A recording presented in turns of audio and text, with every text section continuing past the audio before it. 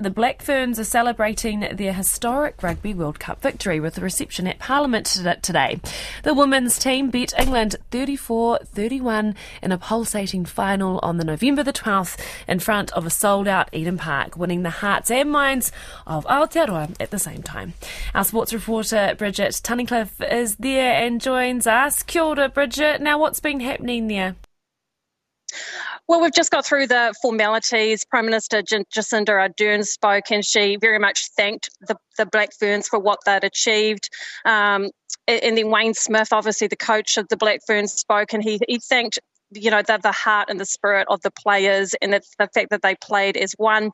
And then there was a little Q&A session at the end. Captain Ruahei Demant, Ruby Tui, Stacey Fleur.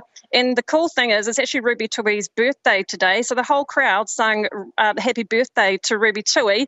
And of course, you can't forget the poise. They played Poia and the whole crowd got involved with their poise. Yeah, what was the turnout like? Really good. It's hard to tell, but I reckon 2,000 to 3,000.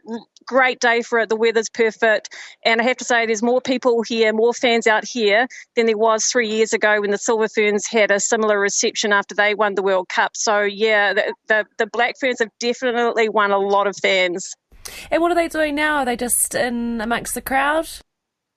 Yeah, very much. This is the opportunity now for the fans to get up and close and personal to their stars. They're just they're mingling through and signing autographs and that sort of thing. And people from all backgrounds are here. Like there's the kids, the adults, all kind of different backgrounds. They are very popular, and they've even got a handful of other events around the country planned as well. Yeah, where are they off to next?